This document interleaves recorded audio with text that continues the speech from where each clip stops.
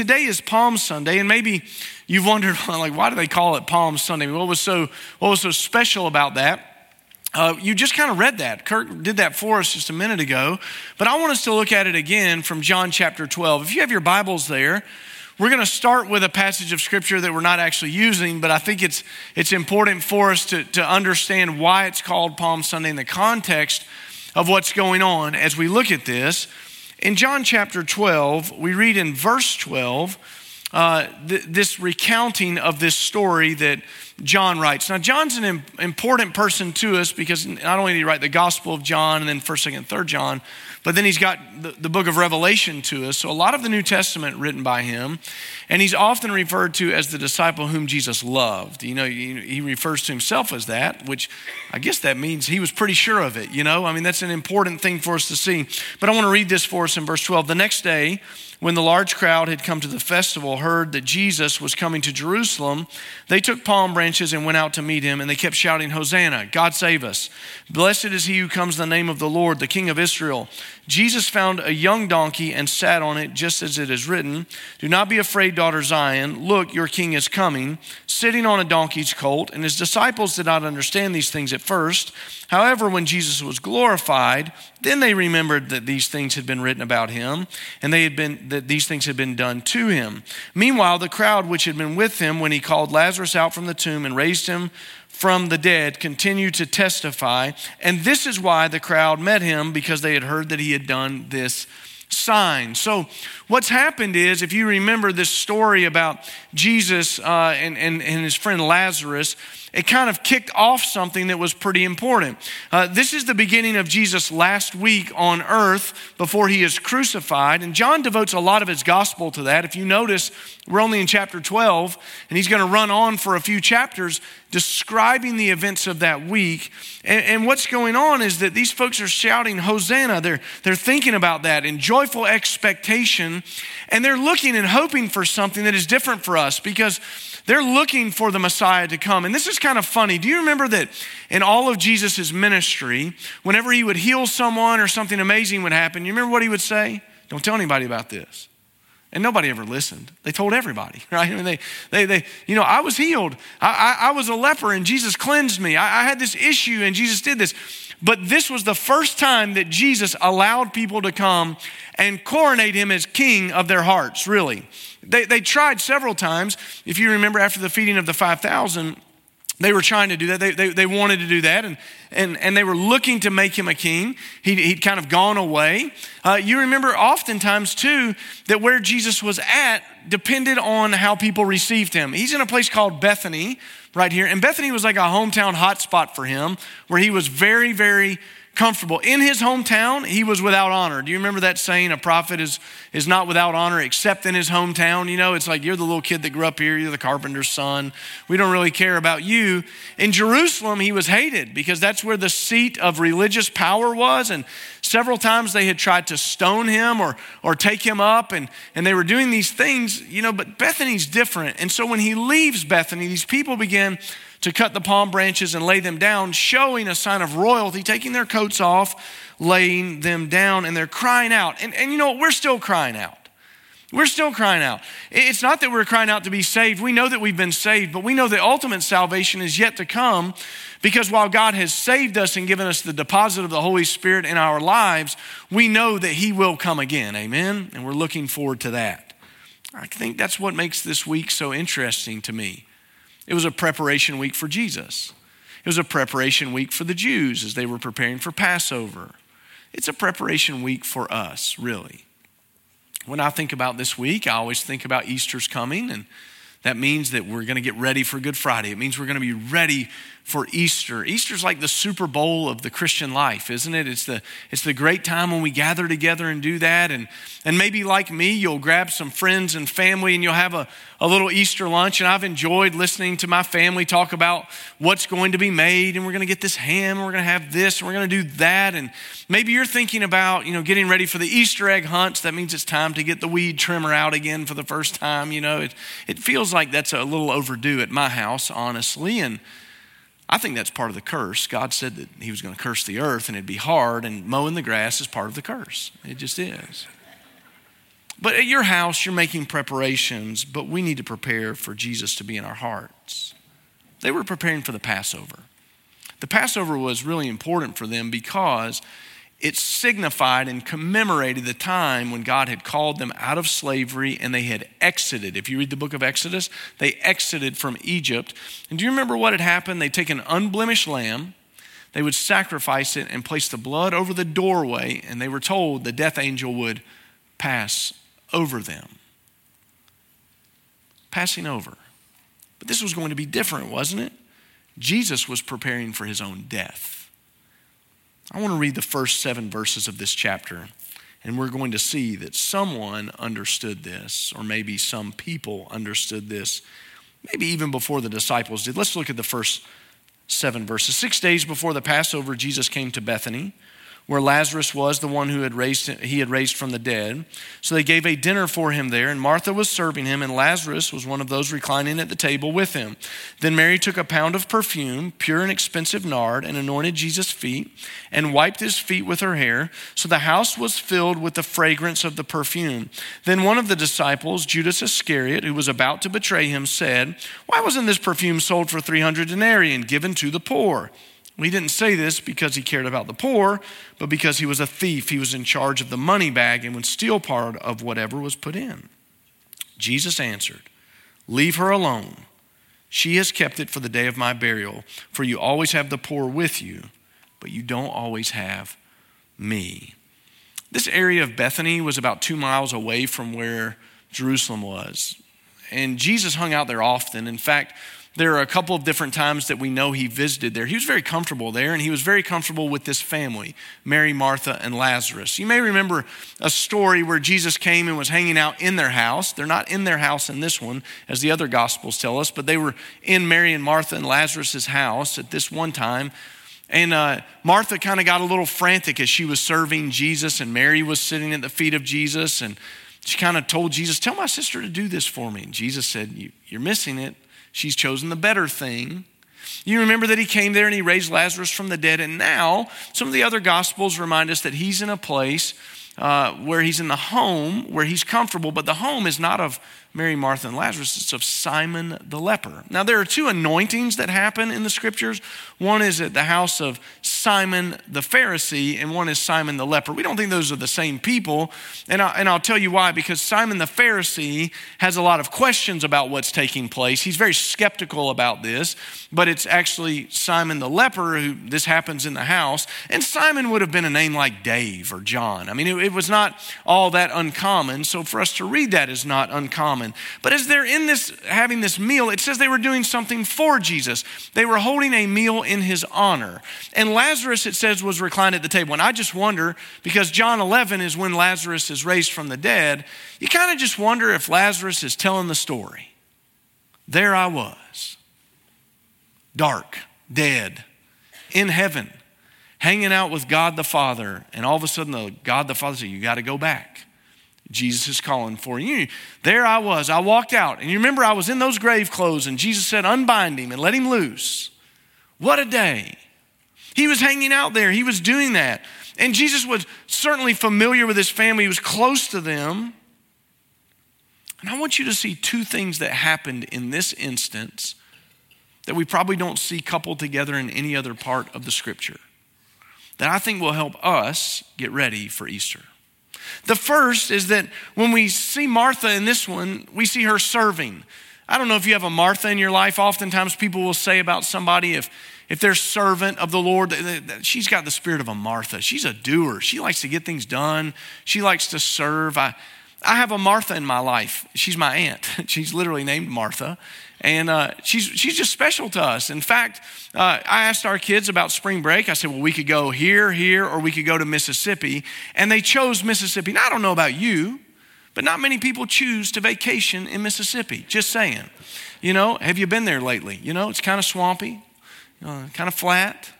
But they said, we want to go there. Why do they want to go there? Because we were going to see my Aunt Martha. And she dotes all over us, and she serves us, and she makes the kind of food that I like and all those kinds of things. It's great. Martha, at one time, had been serving in her own house and had gotten very frustrated with the fact that her sister Mary was sitting at Jesus' feet and said to him, Lord, would you please Tell my sister to get up and come serve me. She doesn't say that here. Martha's in the house of Simon the leper, who Jesus has healed. And this time she's not being scolded by Jesus because her attitude is right, because she understands something that we all need to understand, and that's that we have to serve the Lord with gladness. You serve the Lord with gladness. It means that you're serving the Lord in the right way. It means you're doing it in a worthy way. And when we serve the Lord, we do it by keeping our eyes on Him. A lot of times, what starts to frustrate us, I think, is what frustrated Martha the first time. She was looking at her sister, who seemed to just be having a grand old time hanging out at Jesus' feet, and thought, somebody needs to get up in here and help me with the dishes. You ever felt that way at home, maybe, or something like that? Understandable. You know, when we take our eyes off Jesus, bad things happen. Peter took his eyes off of Jesus when he was walking on the water. And you remember it said when he looked at the wind and the waves and kind of got frightful, what did he start doing? He was sinking, right? But when his eyes were on Jesus, everything else paled in comparison. When our eyes are on Jesus, it changes the nature of our service, because we begin to realize that He alone is worthy of all of these things that we might do. And if I look over here at what someone else is or isn't doing, I can get really, really frustrated.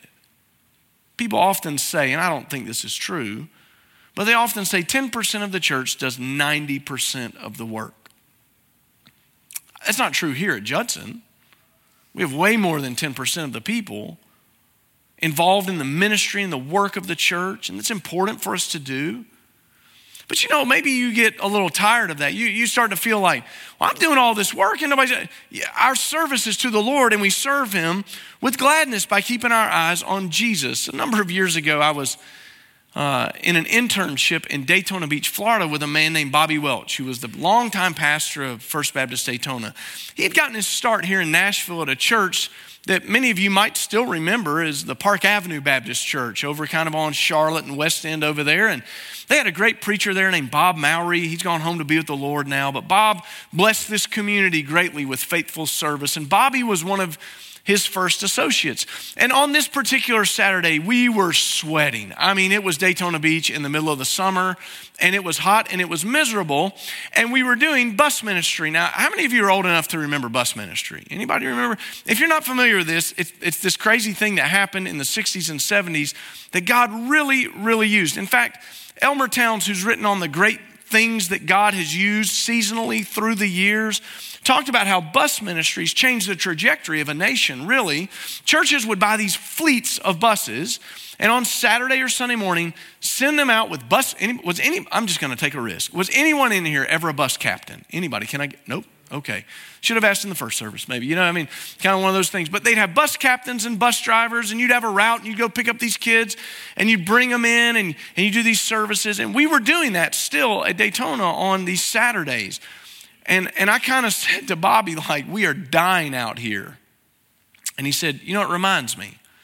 When I lived in Nashville, Tennessee, not far from where you lived, I grew up in Hendersonville there, went to high school there for a season. He said, I was working one Sunday afternoon, one of our buses had died. And I'm talking about it was the middle of the summer, and I was miserable. And I had a brand new pair of shoes on. And in the process of working on that bus, I ripped the leather on my brand new pair of shoes. And he said, I was sitting out there sweating. I was hot. I was mad. Nobody was with me. Pastor was probably at home taking a nap.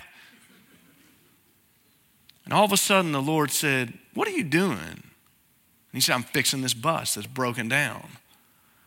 Well, who are you doing it for? Well, what, Lord? Who are you doing it for? Because I thought you were doing it for me. And if you're doing it for me, it doesn't matter if anybody's here or not or anybody notices. Because when you're doing it for me, you keep your eyes on me. Service to the Lord done in that way is important. And what better way for us to prepare for Easter than to understand why we serve and who we serve? When we think about this, it's really summed up for us in Colossians chapter 3 in verse 23 when it says, whatever you do, do it from the heart as something done for the Lord and not for people, knowing that you will receive the reward of an inheritance from the Lord. You serve the Lord Christ. Who do we serve? We serve Christ. Not serving other people. We're serving Jesus. And I think about that because a lot of times we get lost in the mundane and we forget about that. A number of years ago, one of our members, Holly Rudge, gave me this book called Every Moment Holy. It's a book of liturgies. And if you've never seen it, it's pretty cool. And as I was opening it, I noticed that it had a liturgy for changing diapers. Now, I got to be honest with you. I haven't changed a diaper in a while. We've been kind of past that. But I've never thought about that moment being holy. I've thought about it being a lot of things, but never holy.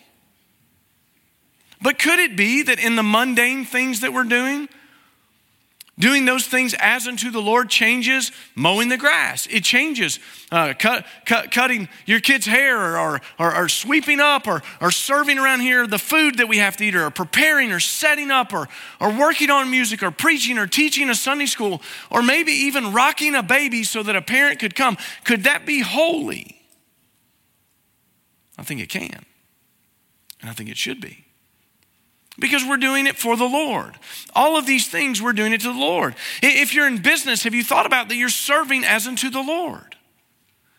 That maybe your responsibility is to come and shape the lives of future business leaders, to disciple them in that. Are you mentoring a mom who's younger than you? Or are you mentoring a teenager who's trying to figure it out? I mean, those things are holy moments for us.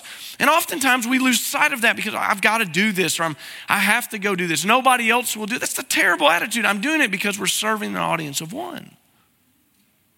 Martha understood that this time. And she didn't ask Jesus to make Mary get up. She got busy serving the Lord. But Mary, she was doing something interesting. The scripture says in verse 3 that she took a pound of perfume, pure and expensive nard, and anointed Jesus' feet and wiped his feet with her hair, so the house was filled with the fragrance of the perfume. It's interesting that this is happening because the sacrifice that was coming up would have been on everyone's mind. They were all getting ready for it. You had to procure an unblemished lamb. When you offer things to God, God doesn't take second best. So it had to be an unblemished lamb. And the scripture had very specific requirements for that. If you couldn't take care of eating that unblemished lamb with just your family, you'd go in with another family. I mean, there were some responsibilities that you had to do. And certainly around Jerusalem in that area in the countryside, lambs were being brought in. It would have been a noisy time. It would have been a time of people coming together. And they're all thinking about the sacrifice. The Jews thinking about this unblemished lamb. But we understand that Jesus was about to be the sacrifice. John records for us that Jesus' cousin, John the Baptist, at the beginning of this book, when he saw Jesus, do you remember what he said? He said, "Behold, the Lamb of God who takes away the sins of the world. He will be the sacrifice. He will be the unblemished sacrifice, not a sacrifice to just atone for our sins and cover over them, but one that will actually cleanse us and make us whiter than snow." It would have been a time of gratefulness. I think Mary is probably offering this offering and sacrifice to the Lord because of how grateful she is. Remember, it's just in the last chapter that her brother had been brought back. That had been an emotionally wrenching time. They'd called for Jesus. They'd said, "Hey, the one you love, Lazarus, he's sick. We need you to come." And Jesus didn't. The scripture said Jesus tarried. He waited. And then when he came, Lazarus was dead. And Martha came and met Jesus and said, "If you had been here, my brother would be alive." And then they sent for Mary. Martha went and found her and spoke to her privately and said, "The teacher's here. He wants to see you." And Mary comes and falls at the feet of Jesus and says, "If you had been here, my brother would be alive." And Jesus raised him from the dead. And in this moment, it's a grateful offering of a woman whose life has been transformed by an encounter with Christ. But it was also not just an offering of gratitude, but it was prophetic. Matthew and Mark tell us Jesus looked at the audience and said, "Guys, you don't even understand what's happening here. This lady has reserved this in advance of my burial." There were a lot of things that were going on the disciples didn't get. I think we thought that they understood everything. But we just read this for you in John chapter 12. Do you remember this? In verse 16, it said his disciples didn't understand these things at first. They saw all these people cutting palm branches and laying their coats down, and they thought, "This is strange. What is going on?" And it didn't click for them till later when they started piecing the events together and they remembered the Old Testament had said these things. Your king is coming. He's sitting on the donkey, the colt. They began to see it and they began to piece these things together. But Mary saw something that was special. She saw it in advance perhaps, we might all wonder, well, how did she know these things? How could it be that she was able to see this and the disciples didn't? If you read anything about Mary's life, every commentator will point out she did one thing and did it well. Every time you read about her in the scripture, do you know where she's at? The feet of Jesus. It says it when her sister's angry at her, she's sitting there listening to Jesus at his feet. It said it in John chapter 11, she fell at his feet. It says it in John chapter 12, she was hanging out at Jesus's feet. She's sitting there, she's waiting. Why would she know this? It's because she'd been there. She was with the master. She sat at his feet. She had a listening posture, a learning posture all the time. And I think for many of us, we miss so many things because we're never at Jesus' feet. And you say, well, how can I be at Jesus' feet? You can take the posture of learning and open up this word and begin to read it and begin to ask God to speak to you through it. Ask the Holy Spirit as you pray to reveal things to you and adopt the posture of learning that's there. So it's a sacrifice of gratitude. It's a prophetic sacrifice, but it was a costly sacrifice. Did you notice what Judas said? Hey, this could be 300 days' wages. That's what a denarius was, a day's wage. So almost a year for the average worker. And she'd saved this back. And you can imagine coming and doing this. As they say that it was for Jesus' burial, for preparation of that, they did not have embalming techniques like we have today. And if you remember on the day that Jesus was raised, the ladies were coming back to do what? They were coming back to tend to the body because it was decaying. And so they were masking the odor with that. Those spices and perfumes and things like that, they would put them in the tomb and they would place these things around the body. And here, all of a sudden, it begins to fill the house. A lot of senses came alive that night, don't you think? Eating. I bet I could mention something from your growing up days that you would remember, and it would take you back to a meal you had or a special thing someone used to make for you or that you would go and buy. Some of you, it wouldn't be that it would be the smell, it would be the neon light that says hot donuts now. Takes you right back. But mix that with the fragrant perfume filling the house. And it's a strange thing because it's a perfume that might have been associated with death. It smelled good, but it might have been like, well, this feels out of context, but it wasn't. It was a costly sacrifice. We'll never sacrifice anything to the Lord that doesn't cost us something. There's no way you can give something to the Lord that's free or cheap. It always costs us when we sacrifice to the Lord. And we talk about this often here as we talk about one of our values that's so important for us. You must be a generous people to be here. You have to be. We talk about this all the time. Generosity. God's generosity towards us guides us to be generous in every way. And we talk about it in several ways. We talk about it in times. Right? Time is maybe the most precious commodity that you have because you're given it a limited amount of it. It's finite. You don't know how much you have. From the time that you're born, the clock is ticking and you're burning time off, right? It's just running away from us. And we know that the seasons of our lives are short. The time that we have with people is short. So to sacrifice our time and say, I'm going to give this to you. I'm going to invest in you. I'm going to make an investment in your life or investment in this ministry is massive. We recognize that. We also talk about sacrificing your abilities. What abilities do I have that I could give to the Lord? I guarantee you have more than you think you do. You have more abilities that God could use for his kingdom if you would sacrifice them for his kingdom service. God can use those things for his glory in people's lives. Always we talk about finances. There's never a gift that you give that's a true sacrifice that isn't costly. Otherwise, it wouldn't be a sacrifice. David Nelms is one of our mission partners, and when he comes here, he represents the Timothy Initiative. They plant churches all over the world. We've been a part now of planting over 100,000 churches with the Timothy Initiative. It's crazy how fast God is moving through North Africa and India and doing all that, and we praise him for that. David tells the story often now about being at Judson Baptist Church in this room on a Wednesday night. Small crowd, 30, 40 people, because we've got Bible studies going on and youth going on, children's ministry going on. And he was telling this story about a missionary who was in Africa observing local churches raising money for missions. And he said they took the offering, and the pastor got up and said, "This is not enough for us to send our missionaries. We're going to have to take another offering." Passed the plate again. And the pastor came up and said, "This is not enough. We're going to have to do it again." And at that point, people began bringing their shoes and laying them at the altar, taking off their outer garments and laying them at the altar. And the missionary reported to David that a great cry broke out and people began to wail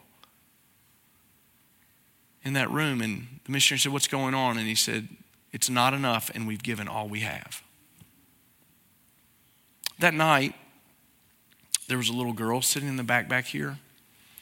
And she was new to our church because she had just entered a foster family in our church.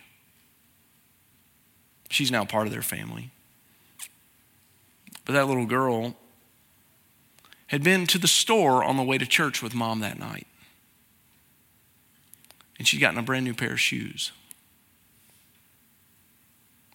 And she said, can we give the missionary my shoes so that God's work can be done? She brought that little pair of shoes up and gave it to David. And David was still pastoring a church in Florida at the time. And he went back that next Sunday and he held up those shoes and said, "Who's going to buy these shoes?" And of course, it was filled with cash overflowing as they sent more missionaries out to do that. You ever sacrificed a new pair of shoes? You ever said no to something you wanted so that you could say yes to something God wanted? Listen, I hope that you take vacations. I hope you get a new car. I hope that you get to do things you want to do, because I want to do those things too. Those are fine. But a sacrifice is costly. Oftentimes it kind of hurts for a minute. Ooh, I don't know that I want to say no to that so I can say yes to this. I'm not sure, Lord, but Mary had made that. She was at Jesus' feet. She's hanging out. She's in the learning posture. She's got a prophetic sacrifice. She's got a grateful sacrifice. She's got a costly sacrifice. And so it kind of leads us to this question of, well, what does that mean for us? How can we serve the Lord? And how can we sacrifice for him? What would that look like for us? Would you turn right in your Bibles just a few pages to the book of Romans chapter 12? The Apostle Paul's writing a church that he's hoping to get to see. He never made it. He's not going to get to hang out with them because he's in chains. And he's writing saying, I'm hoping that I'm going to get to come and it's going to be great. But he never came as a free man. He wasn't able to do that. And as he writes this group of believers, he speaks to them about their lives. And he says in verse 1 of chapter 12, the book of Romans, "Therefore, brothers and sisters, in view of the mercies of God," in other words, understanding all God has done, "I urge you to present your bodies as a living sacrifice, holy and pleasing to God. This is your true worship," or maybe your translation says your reasonable act of worship. "Do not be conformed to this age, but be transformed by the renewing of your mind, so that you may discern what is the good, pleasing, and perfect will of God." When Paul addresses these believers as he talks to them, he says some important things. He says that you need to give yourself to the Lord. What a sacrifice for us to give ourselves to the Lord. And it's probably time for us to consider that question again as a church and as individuals. In the old days, we would have called that rededicating your life to the Lord or recommitting your life to the Lord, where you come back and you say, I am yours, you are mine, you have all of me. I want you to have it. I lay it down again. And that happens for us over and over and over again. You remember that Joshua, when he's talking to the nation of Israel, says, choose for you this day who are you going to serve. And that idea of choosing, it wasn't a once and for all. The word it uses, keep choosing. Choose every day. Make the decision to serve the Lord. And when Paul says we need to do this, he says, give yourself to the Lord. Let yourself just be totally given over to the Lord. Sacrifice those things. It's not about me anymore, Lord. It's what you want. It's what you want for my life. And as he says this, he says, this pleases God. When we give ourselves fully to the Lord, it's a pleasing thing to God. You want to make God happy? Give yourself to him. Let him have all of you. Don't hold anything back. Let him have it. Then he says that it's a holy thing for us to do. The Bible's telling us here that God wants us to be a holy people set apart, that we're crucifying the flesh, meaning that we're not giving in to what the flesh is telling us to do, but we're saying no to that and yes to God. Then he says, this is reasonable or your true act of worship. Well, why would it be reasonable for us to do that? Why would it be a true sign of devotion? Well, it's in light of what God has already done for us. Jesus died for us. So why wouldn't we die to self so that we could live for him? What it is us laying down our lives so that we may pick up his. That's the great exchange that happens, isn't it? It's the costly sacrifice. You've got to say no to yourself and lay your life down so that you may pick up Christ in faith. And the Bible says that we do that when we admit that we're a sinner, when we confess our sin, that we've offended a holy God, that we're under God's wrath. When we admit that, that's the first step. The second step, we ask God to forgive us of those things and to cleanse us. The Bible says that if we'll confess Jesus as Lord and believe God raised him from the dead, we'll be saved. That's the exchange. You're the Lord, I am not. I take your life and I appropriate it over mine.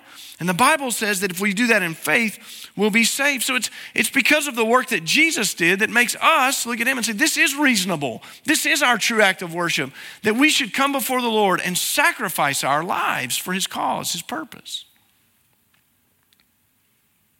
So it's Easter. How are you going to prepare this week for that? Jesus was preparing to give his life for you. Mary was preparing him for what was about to come in burial. We need to prepare our hearts. We need to prepare our hearts to be ready to serve him with gladness, to be ready to sacrifice, to be ready to push forward with what he has called us to do.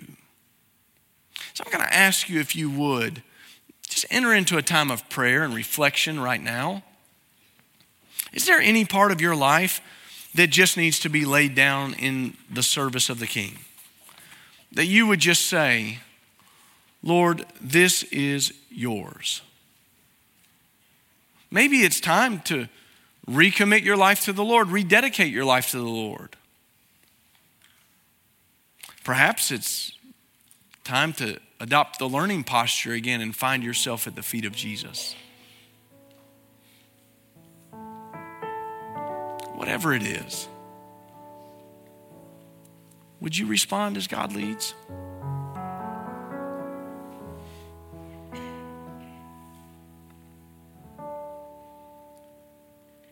Father, we come to this time, and Lord, some of us just need to find ourselves at your feet this week. For some, it's to say again, I am yours and you are mine. And Father, maybe for some in the room, it's the first cry of a heart that has recognized its need for you. And Lord, would you meet that need in Christ Jesus? We pray for people to be saved. We prayed for you to set our hearts afire, afresh and anew again, Lord. Lord, as we prepare for Resurrection Sunday, that it wouldn't just be a good week. It wouldn't just be a good Sunday, Lord, but that you would move in our midst. Lord, you are worthy. You've paid for our sins on the cross. Christ, we lift you up as the name above all names. And Holy Spirit, we ask now that you have your way. Father, send the Holy Spirit to us.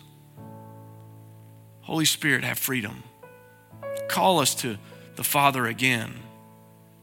Change our hearts. And we ask these things in Jesus' name.